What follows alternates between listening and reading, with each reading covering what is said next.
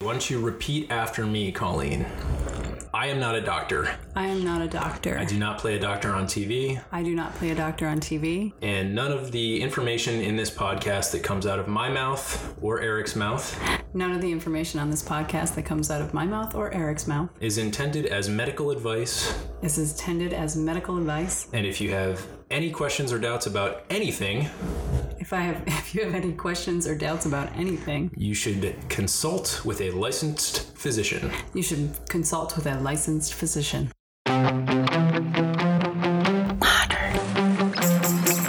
Modern.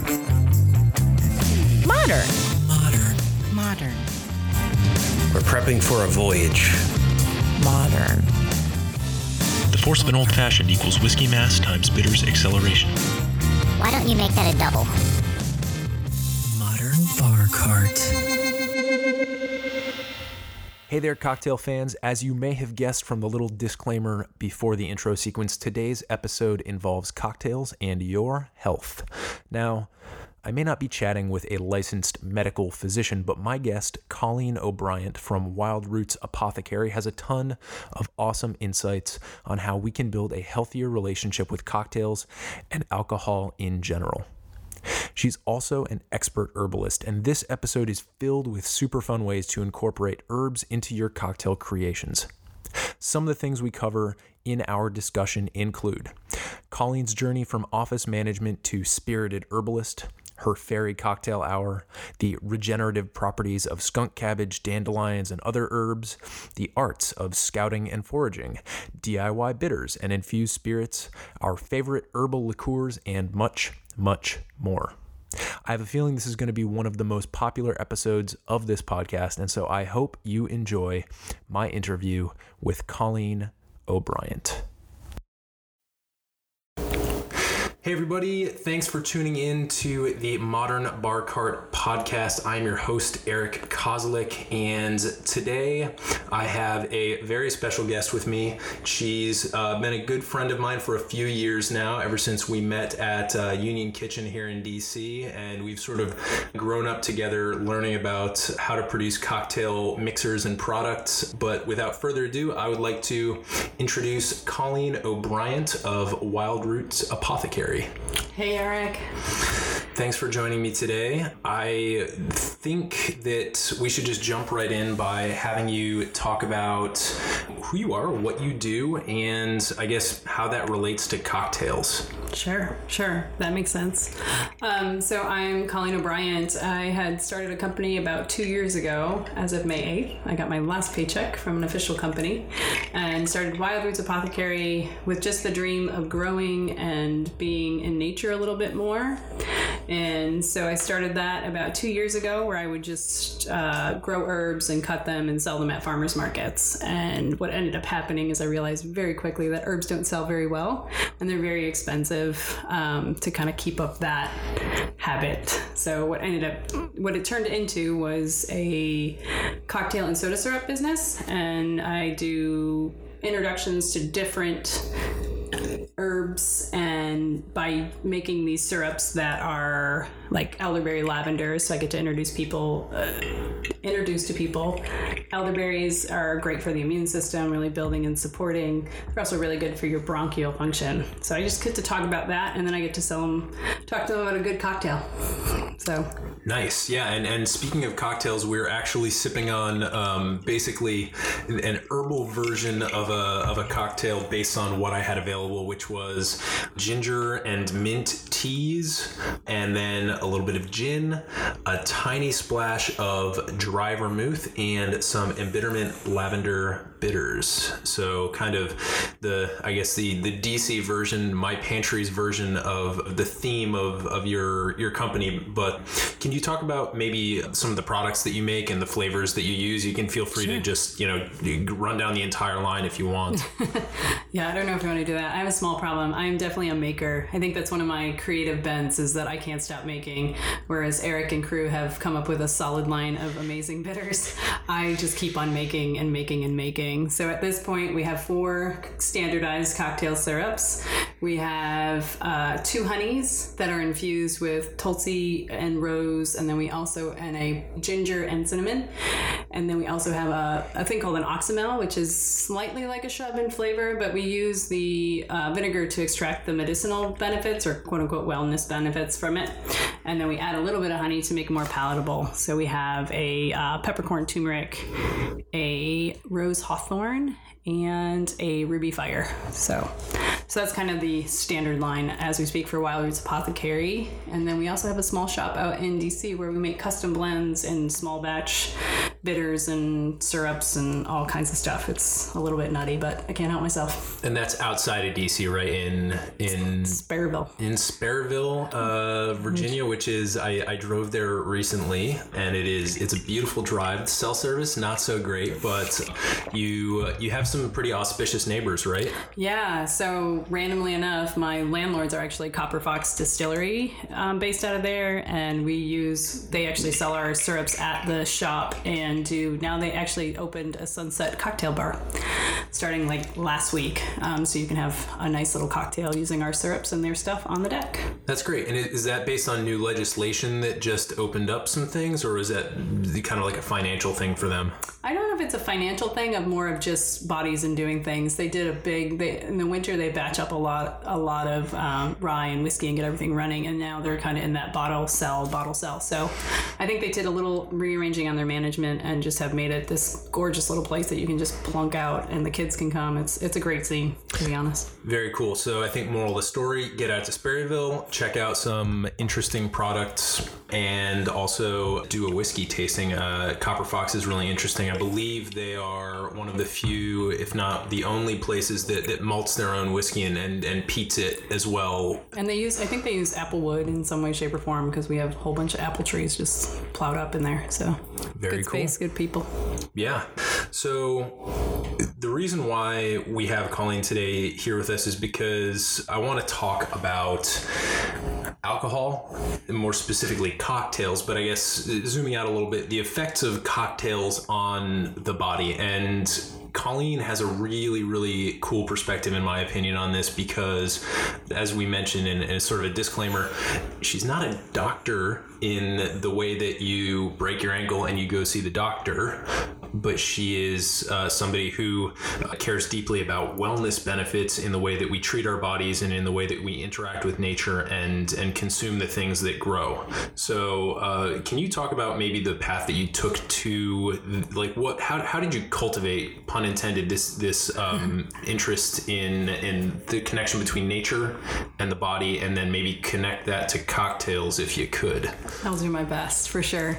I think for me, the idea of having a cocktail at the end of the day or every couple days, it feels rewarding and relaxing. And the way I I'll start with the cocktails first, Eric, is just, for me, it's like I said before, I'm a maker, so I love making things. I see what's in nature. I see the red clovers. I see the black locust flowers. I see things, and I want to put them into my body. And so I kind of created this so I don't feel guilty about drinking, every couple days.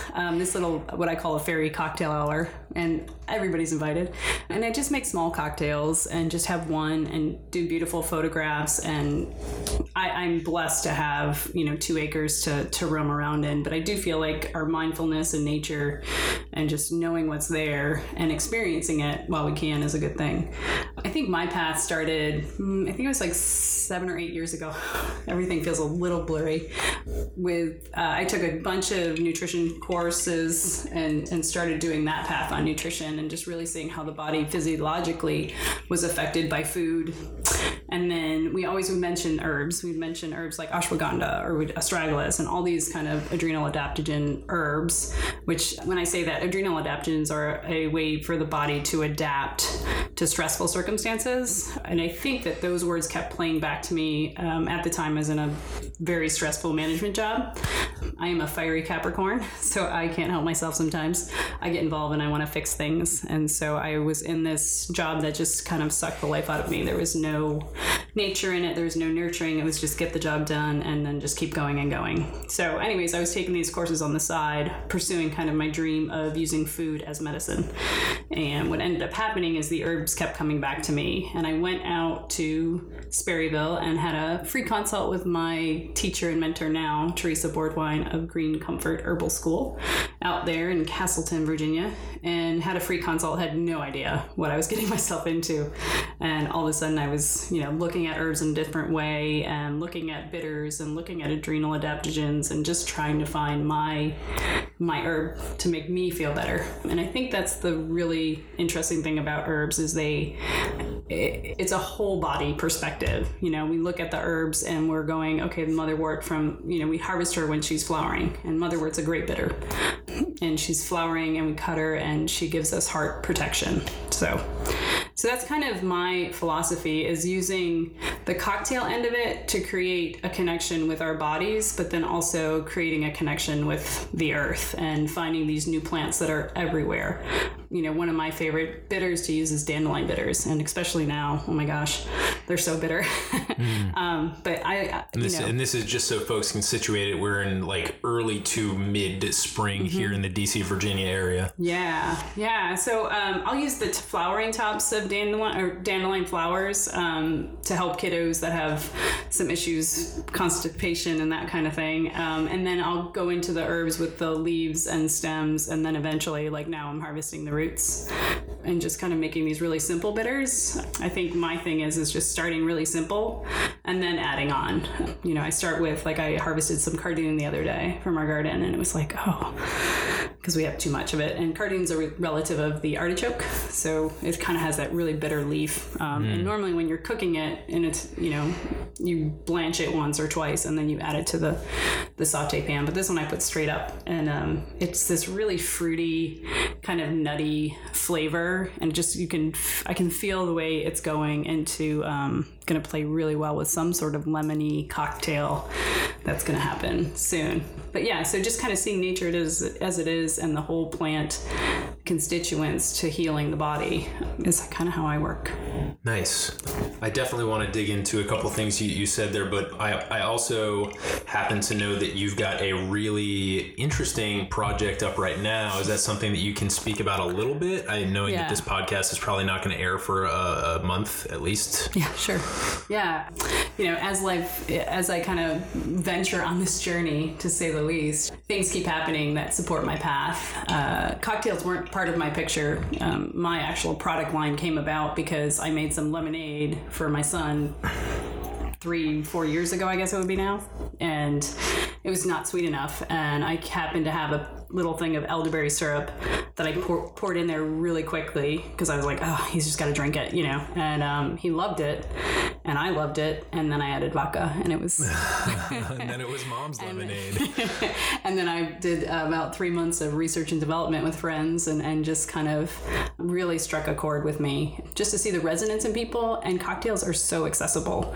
So speaking of what Eric's talking about, is actually in Sperryville we are opening a little, I want to almost call it my lab, because the owners are letting me basically create these cocktails that are herbally based, mostly kind of using the classic spin, but using local ingredients that we can harvest and do short runs on them. So I was telling Eric I harvested some black locust, which is the pods, which are in bloom right now, and they're really sweet and florally. And normally what I would do with them, I usually make like a fritter with them. Like, it's kind of a traditional thing. You make these little pancakes with them and put some honey on top, and they're delicious. But I just put it into some honey and added a little bit of Everclear, and we're going to see what happens with that.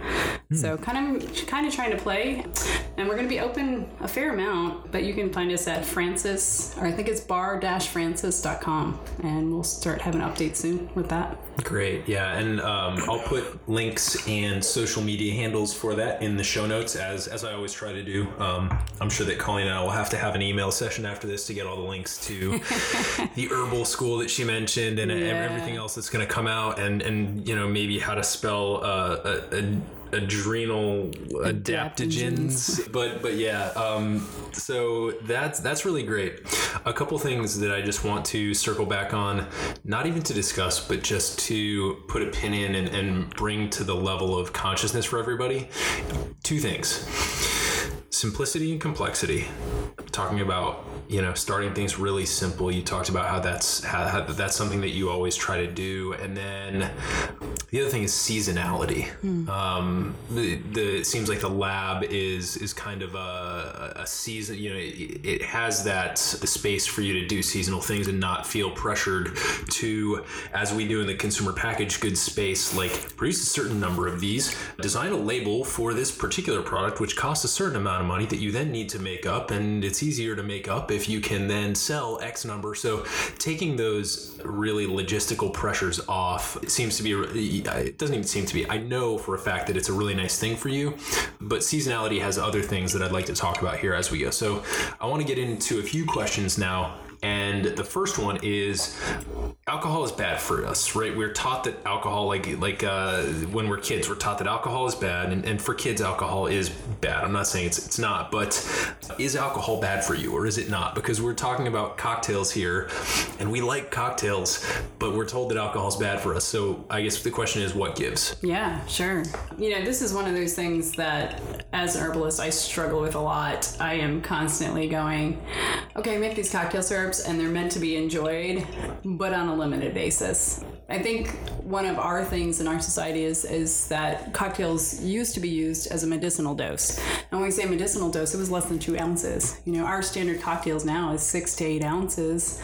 And sometimes, I think the last time I went to TGI Fridays, which was about 6 years ago, I had a cocktail that just it was probably 15 ounces of whatever. And it was crazy, The Long Island Iced Friday. I think it was something cheesy like that. It was, sorry, this is a disclaimer. I have so for me, what my presentation is on using alcohol. So I do a lot of tincturing, and tincturing is where I'm taking fresh or dried plant material and pouring alcohol over it to extract the medicinal benefits. Now, it's one of our easiest things to use because it extracts it really well, depending on the alcohol. You get it's kind of like the most bang for your buck. So if I spend a day harvesting black cohosh, I want to get the most out of that root. And that's probably not a great example for your guest, but anyways. Dandelion. So I spend the day harvesting dandelion and, chop it up, and I want to get the most out of it. And so now what I do is I actually throw it in my Vitamix with alcohol and make this slurry of dandelion, and then I filter it out. And I feel like for me, that gives the most strongest and most potent medicine. And that's not always what I'm looking for, but in this case, I am. So I think for us, we need to start looking at how often do we use alcohol, and what are we using it for? That's why I kind of created that fairy cocktail hour, where it's this special time of night where I can just relax and take a breath and just make this beautiful little cocktail for me and only me and the fairies. And I know that probably sounds a little bit ethereal. I can't say that word. Ethereal. Thank you. Yes, good speech. But it makes it this special encounter between me and nature that is really enjoyable, because alcohol does mask the certain things. It does kind of calm the body down. It does release the nerve tension. But one of the things we do have to be careful of is overuse causes damage to the liver, for sure, kidneys, major organs. So it also dulls the brain, so we want to be able to support the brain and the liver and all of that. So there's a balance. So one of the great herbs that I use is milk thistle. It's a liver protector, I'll just use it like that, and dandelion. They all protect and restore the liver. The cool thing is that the liver can be regenerated in 5 weeks. So every year we take probably 6 weeks off, of drinking, and just kind of clean out the body. So we do a lot of green juices. We'll do a lot of fresh vegetables, just trying to really pump up the body, and tons of water. And that really, for me, at this point, has worked. And I know when I'm overindulging, I can tell. But I just double up on my herbs, and, I let it go. I don't try to make myself feel bad, because I am human, and it is enjoyable to be a little bit Sure. scrappy every now and then. Oh, absolutely. We wouldn't be here if it wasn't. We'll leave it at that. And the liver thing's certainly not meant as medical advice, but a really good point. So like we have these, we have these organs in our body that are really important for the way that we function. The brain is one of them. Alcohol affects that. The liver is another one. Alcohol affects that. I don't think there's really a bodily system, maybe not even the cardiovascular, because blood alcohol, that's in there. So, I mean, really alcohol affects the entire body. And so, I think that you make a good point. And I think my biggest takeaway is that what you do and the way that you choose to enjoy alcohol in the form of cocktails and make it special is you set aside a time for it. Mm-hmm. And that's something that people should, I think, maybe consider in their own way. I think it looks different for everybody. Everyone's got a different schedule. Right. And I think that unfortunately for some people who are in big cities like DC and who are working as young professionals, as is, I'm guessing many of our listeners are going to either be able to relate to or fall into the category of, we get sucked into this thing called happy hour, and happy hour is really just stress hour because we stress out for 8 hours a day at our desk, and then we go off with the people who we are stressed out with and consume a lot of alcohol because we're stressed, and then we co-ruminate on that stress, which doesn't necessarily make the stress better.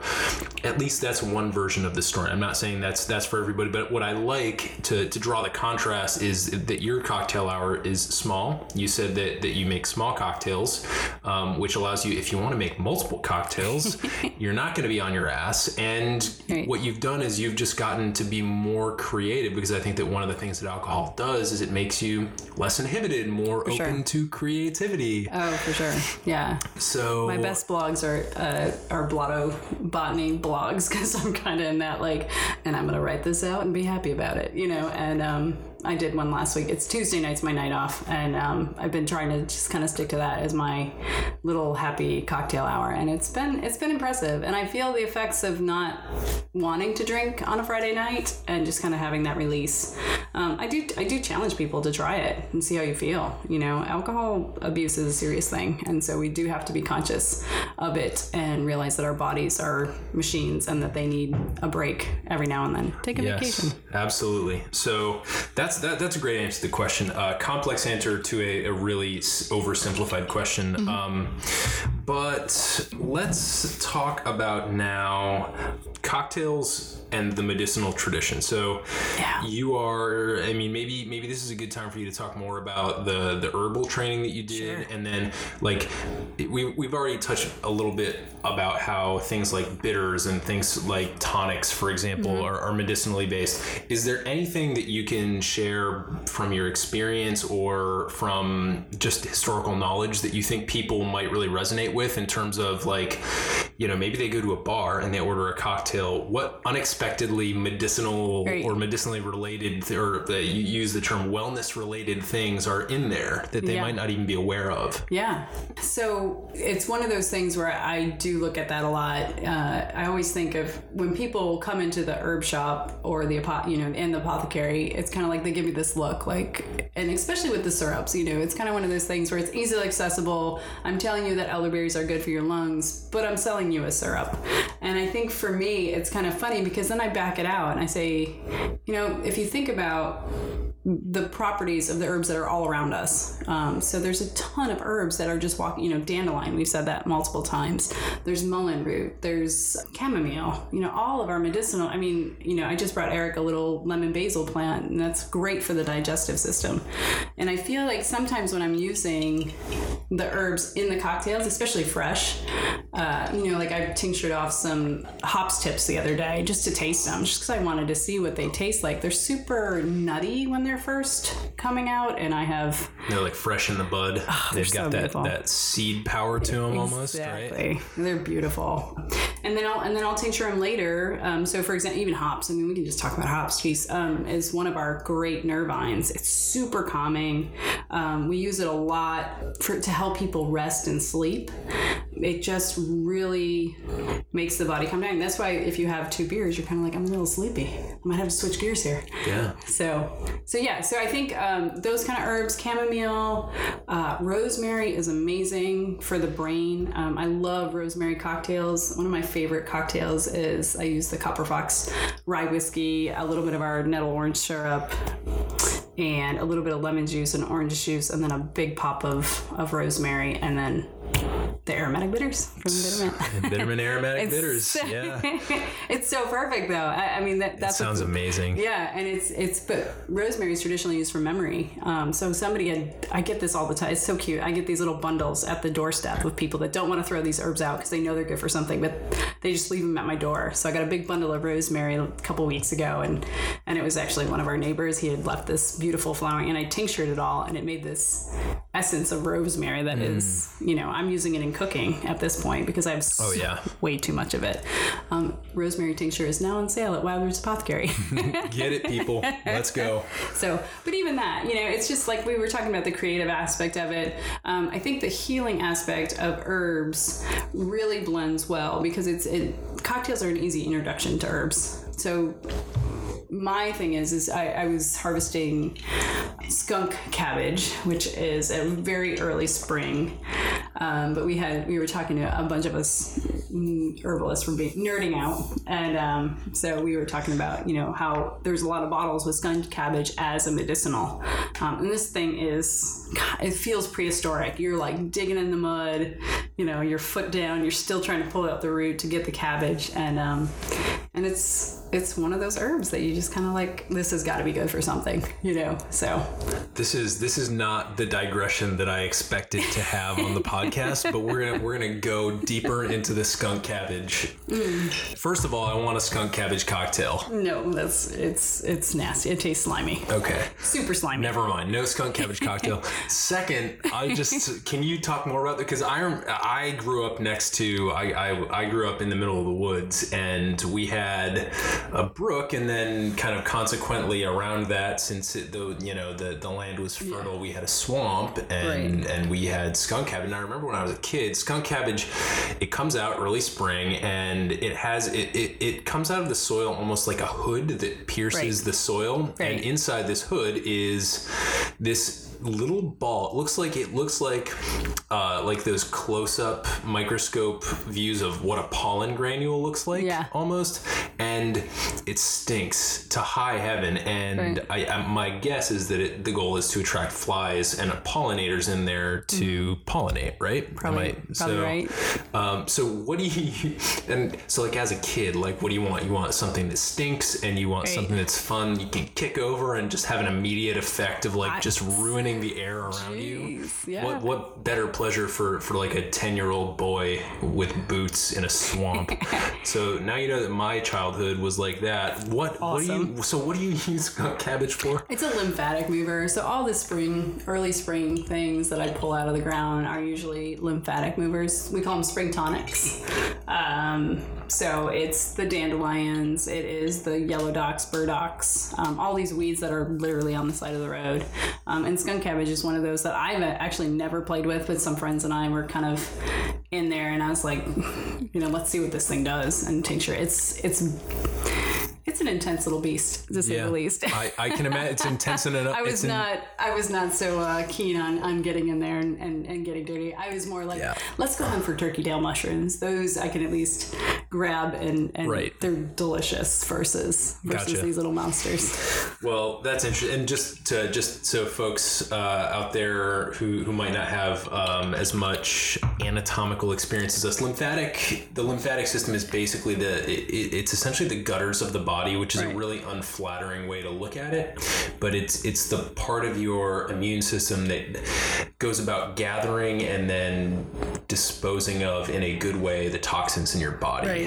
So lymph nodes, if you've ever gotten sick and the doctor feels your lymph nodes, usually right on the under the jaw and on the sides of the neck, those are lymph nodes, and you also have them elsewhere in your body. So good to know that spring is a good time for a cleanse and a tonic. For sure.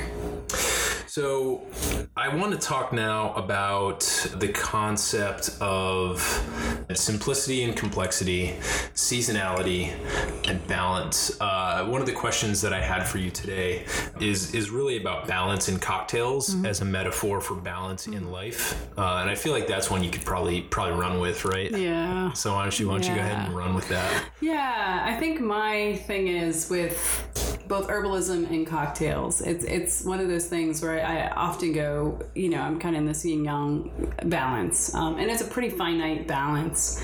But herbs are meant to be extracted. We use multiple forms to extract herbs. So we use teas, like we're having this really good ginger mint tea, and it's really gingery, and I'm feeling a little warm, and I think that's kind of the one-to-one that herbs can give. You eat a cayenne pepper, it instantly makes you warmer. You eat turmeric, it makes you warmer. And so all those bloods, as they're kind of circulating through the system, kind of are doing their herbal magic. I don't know what else to call it. It's basically a synergy through the system, and they're really cleansing whatever they need to. I feel like they hook onto whatever receptors they need to, and they pull out what they need to pull out into the lymph and cleanse it. So I was looking, I scout all the time for different herbs and different patches of things that I'm excited about.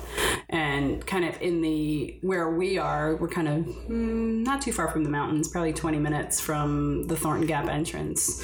And of the Appalachians? Of the Shenandoah. The Blue Ridge Mountains. Sorry, gotcha. Shenandoah Parkway, Blue Ridge Mountains. I don't want to get myself in trouble. Gotcha. So I'm often kind of in that, like, what is here? We have beautiful things here, like golden seal and ginseng, that is just really getting torn up by people that come in from the city, and they try to harvest it because it gets in Chinatown, I think it's about $400 to $800 a pound, depending on what it is. And so these medicinal herbs, we're trying to work with people that have land. For example, there's a great organization called United Plant Savers, and if you haven't checked it out and you have land, please do. Link in the show notes. Yeah. Sorry, once again, tick. So we have, just places where we can start bringing back our native plants because we have so many invasives. And here's the thing is I use a lot of the invasives. I just harvested honeysuckle to make a beautiful liqueur and really appreciate the essence of that plant. Lilac flowers, harvest those, dandelion, make your own bitters, just keep it simple, but then just get started. And you'll start to recognize what those flavors can bring not only into your cocktails, but just into your lives. Just putting, a couple drops on top of a fruit salad of honeysuckle liqueur. I mean, people are going to be like, what is that? Why is this flowery? And it just creates this point of conversation. And I think that's the interesting thing for me with herbalism. And this is where Eric and I kind of connect because he's a slight talker. But, he wants interesting things to talk about. And these things are always poignant and everywhere, and present. If it's seasonal, then it's present, right? I'm when I walk through DC, I'm constantly looking at people's yards and looking for things to harvest. Me too. It's rosemary. Up here on Capitol Hill, it's rosemary. There's so many. Like, I could give you a map of Capitol Hill based on the number of people's rosemary plants, where I just walk by and go, I wish I had a set of clippers right now because they don't need all that rosemary. Yeah, exactly. But I'm looking for, things like linden trees, hawthorn trees, which they plant. They plant them in the library parking lots because they're beautiful. They flower, they fruit. Ginkgo is an amazing brain tonic, I throw that in the Vitamix with a little bit of alcohol, and I use that a lot. Yeah. So. And I'm going to call out right now by name and by street location. I just walked by yesterday, corner of... not quite the corner. It's right between East Street and F Street Northeast on 3rd Street as you're going south, or north rather. It's on the left, about halfway up the block. Peach tree. So, you know what? I'm going to keep an eye on that peach tree. Yeah. So. That's awesome. Yeah. I'm not above it. And there's the other cool thing about peaches is, like, we use the leaves as a warming agent, but they're also a bitter. You have to use them fresh. but when they're fairly young, but they're a nice little bitter and they're a little nutty, kind of like the peach seed. So it's like using that kind of stuff to really play with. So there's a lot of that. And if anybody's noticing a little bit of added noise in the background that I can't edit out, the folks who live above me have just arrived home with their lovely pit bull Buck. Great little dog, but there might be a little background noise. So we're going to keep going. I wanted to just circle back because you said something about the way that you, and this is distinctly not cocktail related, the way that you go about scouting for things. And we just kind of talked about like creeping on people's yards, which is a very like urban or city based way of scouting for things. But you said something really early on that was one of my favorite things, like my favorite phrases that came out of your mouth because it was so simple and true. You said, I see blank, I see something in nature, and I want to put that into my body. Probably the essence, something in that effect. I think that's great, and I think that's the reason why I think that's great in relation to what we're talking about with cocktails is the fact that like, going back to the happy hour scene where, maybe there's an oversimplification of, an overutilization of, and an over maybe a use of cocktails, right? In the form of tasteless vodka tonics and, rum and cokes and stuff that maybe isn't the fastest or isn't the most enjoyable or healthiest, but gets the job done the quickest and is the most palatable. You say, in a happy hour setting, I see that rum and coke and I want to put that into my body. And I feel like that's a completely different set of motivations and a completely different set of, I guess, thought processes than when you go out into nature and do what you're describing, doing very consciously and say, I see that and I want to put that in my body. Right. I know, we've already talked about, that maybe, alcohol when used as a drug essentially is a bad thing. But is there anything else you can talk about with your mindset? And like it's a great way, in my opinion, to tie cocktails and the way that you personally, your personal brand of cocktails to a mindfulness. Yeah. Can you talk about that? I can, because I've been thinking about this a lot. I've been creating this menu that's very seasonal and unique. I feel like it's unique. And using all these books that I've been reading and just kind of feeling like I want to have people experience this. I want people to know what's in their yards or their neighborhoods and get excited about it and realize that even when you're cooking with herbs, if you're putting them in your cocktails, great, but you can also cook with herbs. And go back to the same thing as like rosemary. Cooking with rosemary is one of the best things we can do for our bodies. It really flushes out our system. It gives our body oxidation. It opens up our pores. Along with so many other medicinal benefits. It's like one of those things where I'm like, my brain's clicking on a certain level and not remembering everything. But just kind of in that way, it's just cooking with them and just being with them and growing them. And for me, it's the mindfulness of connection. When I watch my little seedlings grow, it's one of those things where I watch them come out of the ground and I'm kind of cheering them on. Like, come on, buddy, you can do this. You got to overcome the weeds. You got to do this. You got to do that. And then I get to harvest from them and just be in nature. I think we lack that a little bit in this society, is just really finding the connections. And that's where I think the simplicity comes. Like, it's complex. There's so many things we could look at. But the simplicity is with cocktails, if you just do a little mindful cocktailing, for lack of a better word, just have a little one and get some borage and enjoy it and try a violet, try the little purple violet. It's delicious. And just kind of experience your life on a different level and not just the rum and coke down the hatch. Right. I've been there, done that. What ends up happening is, you lose multiple years of cognizance because you're just there for the party, so to speak, which is fine on a certain level. I'm just trying to move it into another realm at this point.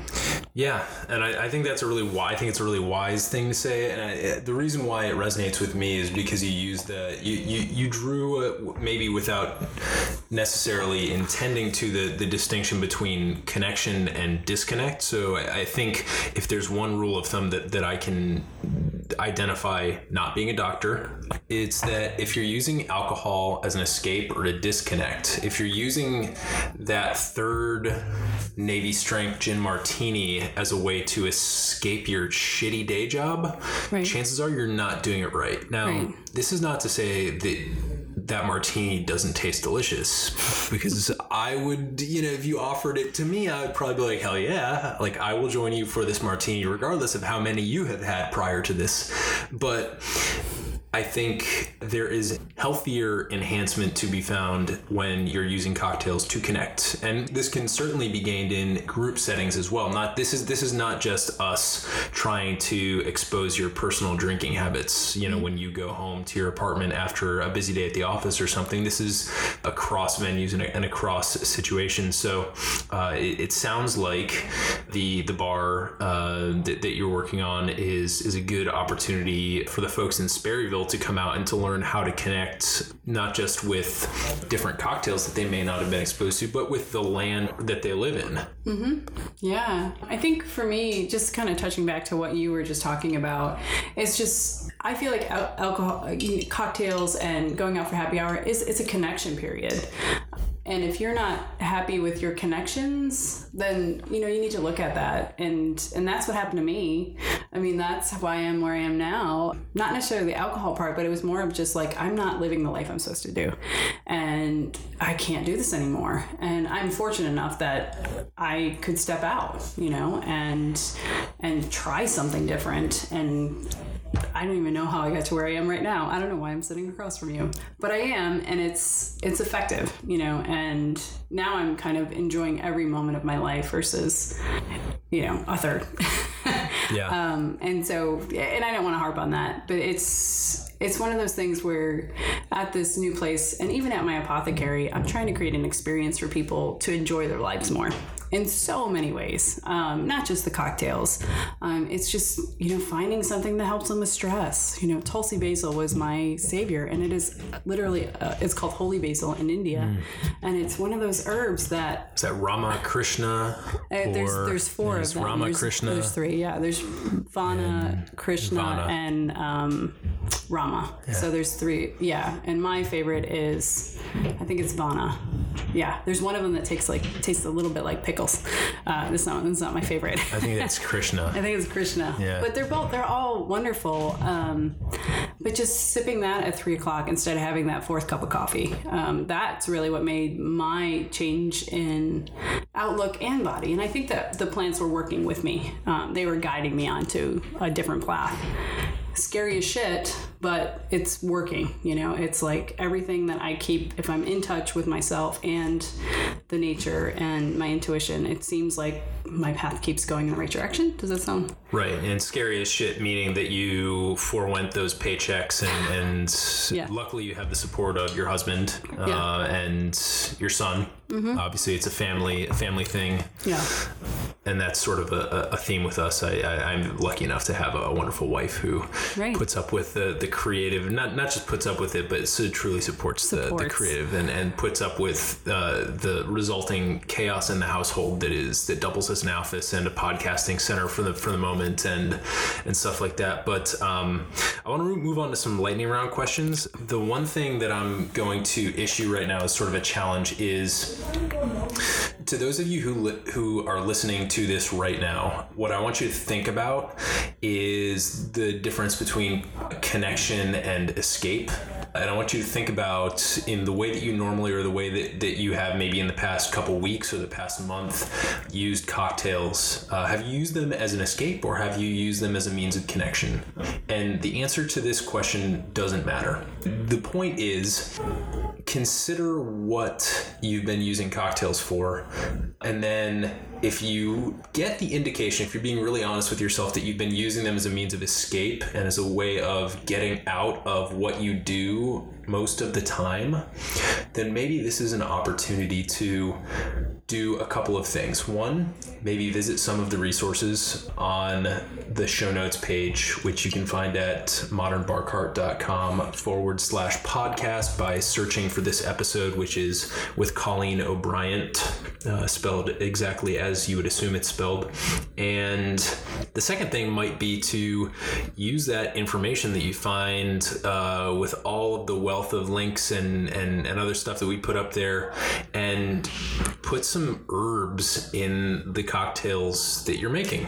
And Colleen's she's doing like the excited dance right now.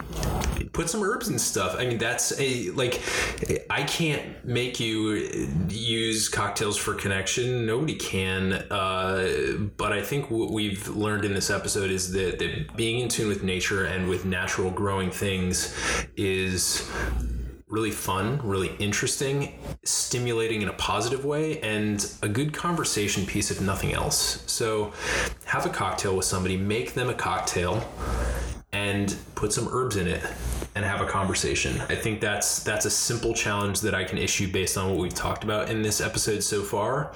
And I hope that you share your results with us on Instagram at modernbarcart, and tag us, hit us up, and we'll check out the awesome cocktails that you're making with herbs. But on to the lightning round questions. So these are pretty short, concise questions, Colleen, but you don't have to answer them in a short, concise way if you don't want to. Short answers are totally fine though.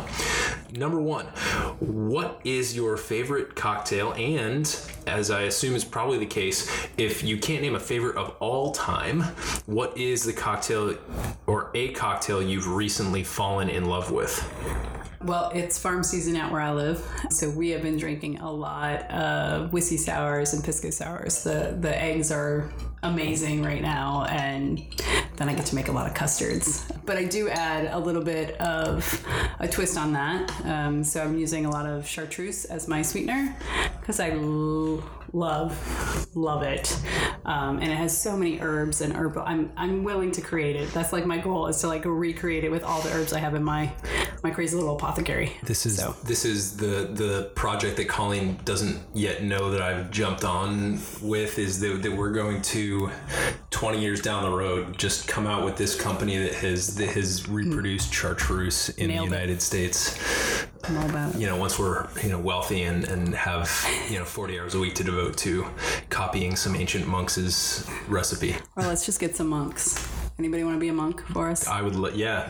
Applications are now open at modernbarcart.com/monks. Yep. Yeah, so that's kind of my thing. Anything to do with chartreuse is my bank. I've been recently experimenting with the Italian Amares. Unfortunately, I'm in Virginia, and we have very limited access to really good, either locally or even just something. They just don't carry very much there. So. Yeah. And folks, we don't pass judgment on this podcast, but that's what happens when the state controls your liquor supply. Bad things happen. Yeah. Not a judgment. I'm just saying objectively bad things happen. Yeah, it's awkward. It makes it awkward. Yeah, when you're trying to build this cocktail and you're like, wait, you don't have any. Okay, well, I guess we'll just make our own vermouth that we want, or and I feel sad because there's so many good producers in DC that are cranking it out that we could use, but we just can't get it. So, anyways, more Virginia spirits at monks.com. Yeah. So that's kind of my favorite cocktail right now. And then if this girl walks into the bar, actually you taught me this. I order a hanky panky just to kind of. This girl walks into a bar. I order a hanky panky just because it's one of those things that I know I'll enjoy, and I like to see how they make it differently in each place that I go to. Ah, that's fascinating. A couple things I want to latch onto there, and I'm sorry, I apologize for belaboring the lightning round, but a couple takeaways. One, I did not know that you were a chartreuse fan to the extent that you are, because it is absolutely my favorite liquid on earth. So that's a thing we'll have to talk about more. Second thing, sours. You mentioned two cocktails.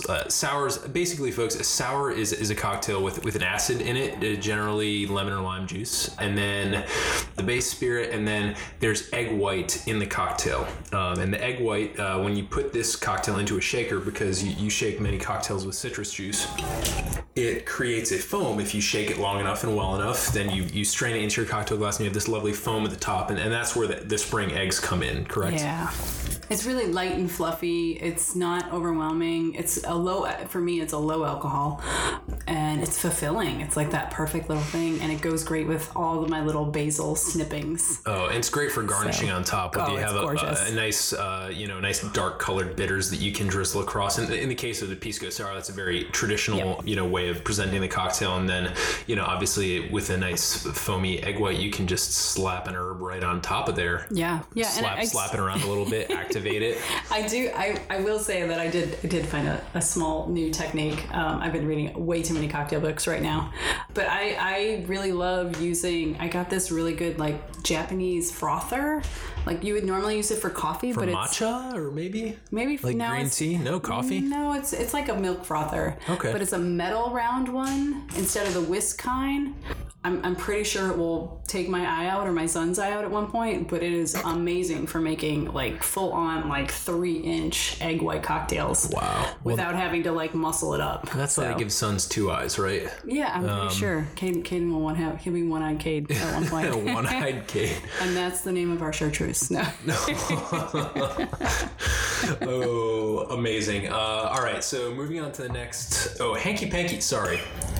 Well, Colleen's coughing right now because that really strong tea cocktail. Hanky Panky. It's a gin drink with Amaro. So it's got gin, Amaro, and then is there vermouth in there? Yeah, there's a little bit of vermouth in it. A little bit of sweet vermouth, a little bit of Amaro, and then some gin and generally orange bitters is the way I've seen it. Up glass. Super chill. Yeah. And it just blossoms. Yeah, we'll have to return to the Hanky Panky when we do our Amaro episode, but it's an incredible drink. I recommend that you folks look up the Hanky Panky. It's if you're a gin lover or an Amaro lover, it's a great blank slate. In the way that Colleen mentioned it, she said it's her sort of her litmus test for a good cocktail bar, and it's not just a good cocktail bar, but maybe the personality of that particular cocktail bar to see how they approach it. So put a pin in that. We'll definitely that's an approach to going out to bars that we'll return to in future episodes, but I wanted to just mention it here explicitly. So, moving on. Favorite spirit? Do you have one? What do you like about it? Gin. Yeah. I mean, there's so much I can say about them, and there's so many that I have tasted that I love, and then there's some that I just don't like. But most of them are my favorite is probably the Botanist. Oh man, you're the second person I've recorded 2 podcasts, and you're the second person to call it the Botanist, and I've got a bottle sitting over there empty. I know. It's a beautiful bottle. Yeah, and I also really like Uncle Val's gin. I'm in Virginia, so don't judge us. We've got limited presentations. Based in Virginia, Uncle Val's? No, it's another one. Okay. I haven't really, Copper Fox makes a decent gin that I like for my mixed drinks. It really pairs well with our rosehip hibiscus. And I actually made a killer lemon gin sour with no egg white, but on a highball. I'm not sure what I would call that. Like a gin Collins or something like that. Yeah, it was gin Collins with soda water. Yeah. And I plopped down by the river and threw some violets in it. Yeah. If you would come out to Sperryville, that's what you'd be drinking right now. Their gin is really good with lemon. I can attest to that. Yeah, I think lemon... it's got a lot of star anise in it and some lemongrass. I'm actually planting the gardens for that gin, which is really fun.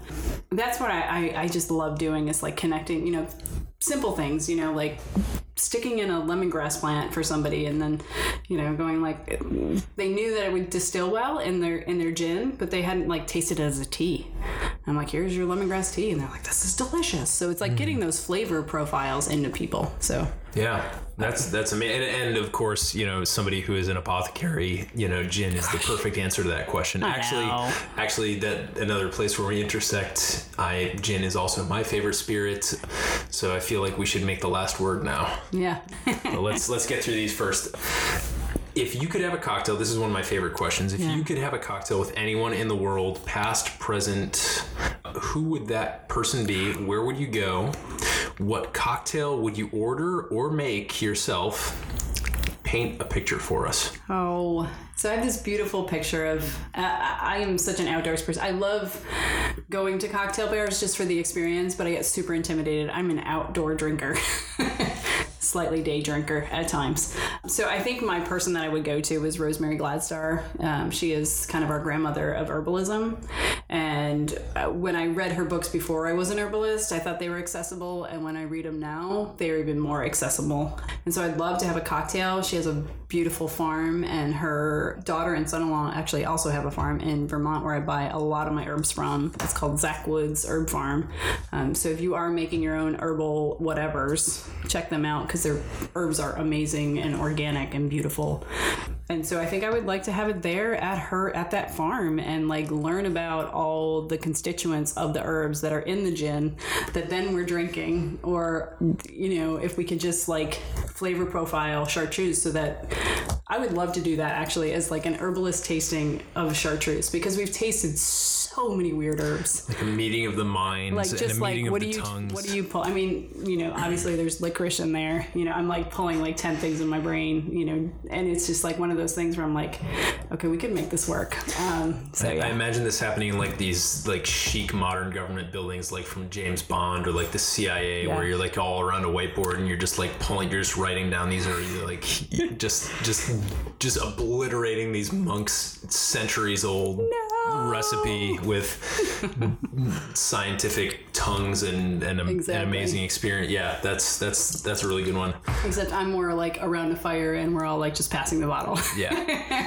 I live in the country, that's why you need really, really weird people like me to make that connection and get you into that government building somehow. We'll make it happen one day. Exactly. Are there any cocktail books that have been particularly influential? And I know that you've mentioned that you've been reading a lot, so I'm hoping that you can give maybe multiple shout outs here to the listeners who are, you know, interested in either learning about how to make cocktails, how to make cocktails that incorporate herbs. What do you got for us? I think the one that I recently have been really enjoying is the DIY Bitters by Jovial King and Guido Macy. They're both juggernauts in our industry. Jovial and Guido, they actually are in Vermont, and they do Urban Moonshine, who makes a fantastic... They use it mostly for digestive bitters, but obviously digestive bitters can translate into cocktail bitters. I use their chamomile. I did one cocktail. It was a brown cocktail, and I lost that bet. But you do a little spray on the top, and it just kind of gets that essence of chamomile, which is really calming, but it's also super aromatic. So their book, I've been reading, and I am bad at names, so we can connect to these. We will hunt these down, folks, and give you links in the show notes. I think it's Liquid Intelligence. Yep, Liquid Intelligence. I have that here. It's driving me crazy. Probably the best executed technical guide with images and illustrations for doing high level things with cocktails. I wouldn't recommend this as somebody's first cocktail book, but if you've gotten your feet wet and you want to have something on hand as not only a book that you can read straight through, but as a reference guide to techniques, not necessarily to cocktails themselves, although there are some recipes in there, but to techniques. I recently took it out with my wife. We were making a homemade orgeat, which is an almond-based syrup used in a lot of tiki cocktails, and we referred to a lot of the scientific information in this book. So great technical guide for sure. Yeah.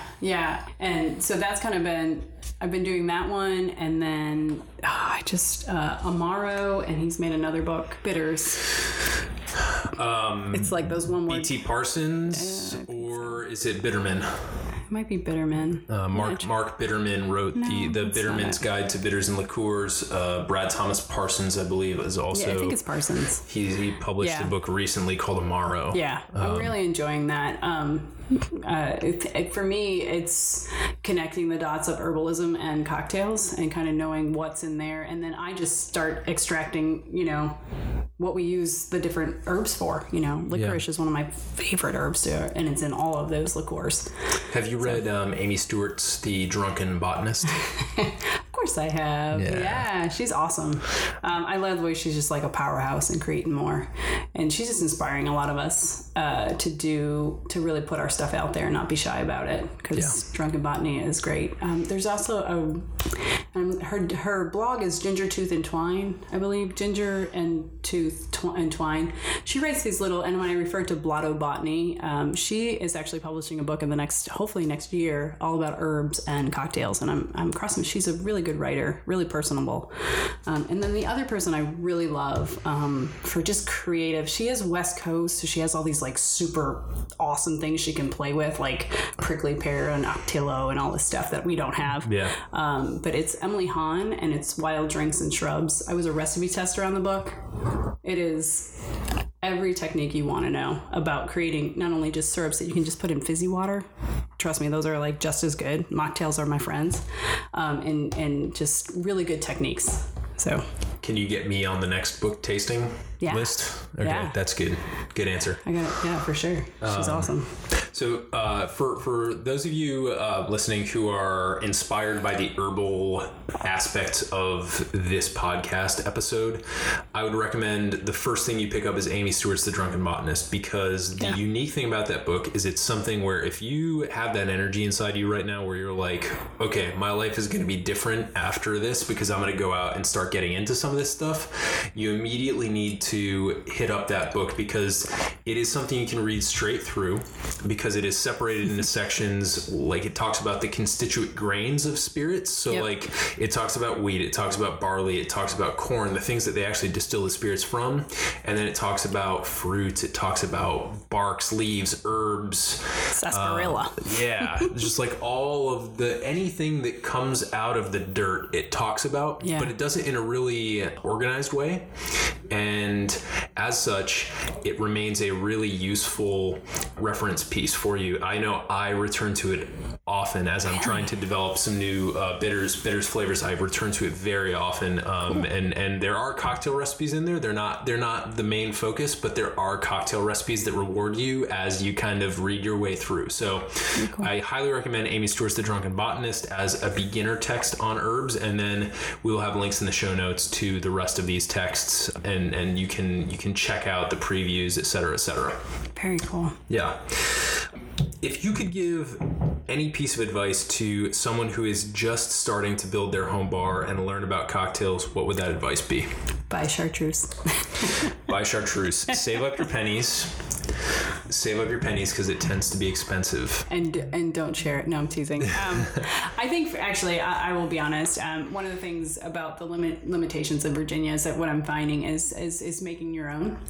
You know, playing with, at our shop, we have a ton of teas. And so we're doing like an Earl Grey infused vodka, which is super simple. And I think I learned this from Liquid Intelligence, but just like you don't need to brew it for very long and it adds so much flavor. So I even did just a 8-ounce pint glass of I had this beautiful jasmine tea, but I only had like a smidgen of it. And I just put that in there for, I think it was like 6 minutes. And it just the tea blossomed. It added that floral note that I was looking for, because it was like a couple weeks ago and we didn't really have very many flowers, and it was beautiful. So infusing, playing with cheap vodka. The one that I use, and I don't know if you agree with me, but is Lukosowitz. It's a potato vodka from Russia. It's super cheap.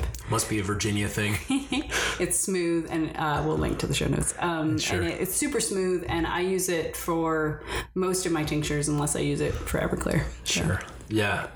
Definitely something to get into if you're getting started in cocktails and want to add, like, if you want to pretty much 10x your creativity, or at least the appearance of creativity, by doing one simple thing. It's by infusing some spirits and doing stuff like that. So Wild Roots Apothecary is definitely a good start for inspiration, so you should check them out. Colleen, how can people get in touch with you, check out what you're doing, whether that's via the interwebs or social media? Yeah, well, I will say this, we are doing some definitely some bitters classes, but we're doing it in the country. It's hard for me to get in here. So we're doing some wild food harvesting classes, some medicinal herb classes, some herbal first aid classes, and then also some really good, cool bitters classes, because it's so important that we include bitters in our diet and learn really about what's around us. So we're starting to do that. So you can find us on the interweb. We are on Facebook and Instagram. I'm pretty big on Instagram. I mean, not big, but I definitely use Instagram a lot for our pictures, because it's a visual medium. medium what I'm showing you. And is that wildroots_apothecary? It is, yeah. And then on our website at wildrootsapothecary.com, and then we'll soon be posting up more cocktail recipes at barfrancis.com. Is it bar-francis.com? Is it dash or hyphen? I feel not like quite sure. I'm not either. Anyway, maybe you can just type that into Google or Bing or your search engine of choice, folks. So, Colleen, is there anything else that you wanna tell people before we sign off here? Yeah, and not in a big way, but if you are interested in this, I am always up for mentoring or coming out for an internship day, which means you'll be mucking around in your boots and chopping shit up. So, always looking for people to come out and help us. It's a beautiful medium, and I'm so excited that it's being resurrected in so many ways. There are great herbalists in DC and Baltimore, and if you are looking for somebody to connect with, we are very open people. So just give me a holler. It's hello@wildrootsapothecary.com, and I will respond back as soon as I can. But come out to Sperryville and visit us for sure. And folks, you know that's a good email address when it's the email address that I email her at. So thank you for tuning into this episode. I know that it's a little bit more alternative in terms of what we spoke about, but I think that is precisely the value. So thanks for listening, and I will see you next time here on the Modern Bar Cart Podcast. Hey everybody, thanks for listening. I just want to remind you that this episode might be over, but the journey and the discussion are just beginning. If you're excited about the content in this or any other episode, please tell us. Follow us on Instagram at Modern Bar Cart for recipes and great product tips, or stalk me personally at Quixologist. That's QUIX-ologist. You can also like us on Facebook by searching Modern Bar Cart, or hit us up directly via email by sending a note to podcast@modernbarcart.com. That email address, by the way, is also the one you should use if you've got any cocktail or home bartending related questions you'd like us to address, or if you think you have a unique perspective on the cocktail world and would like to be interviewed for all to hear. I'll see you next time, but until then, drink responsibly and experiment boldly.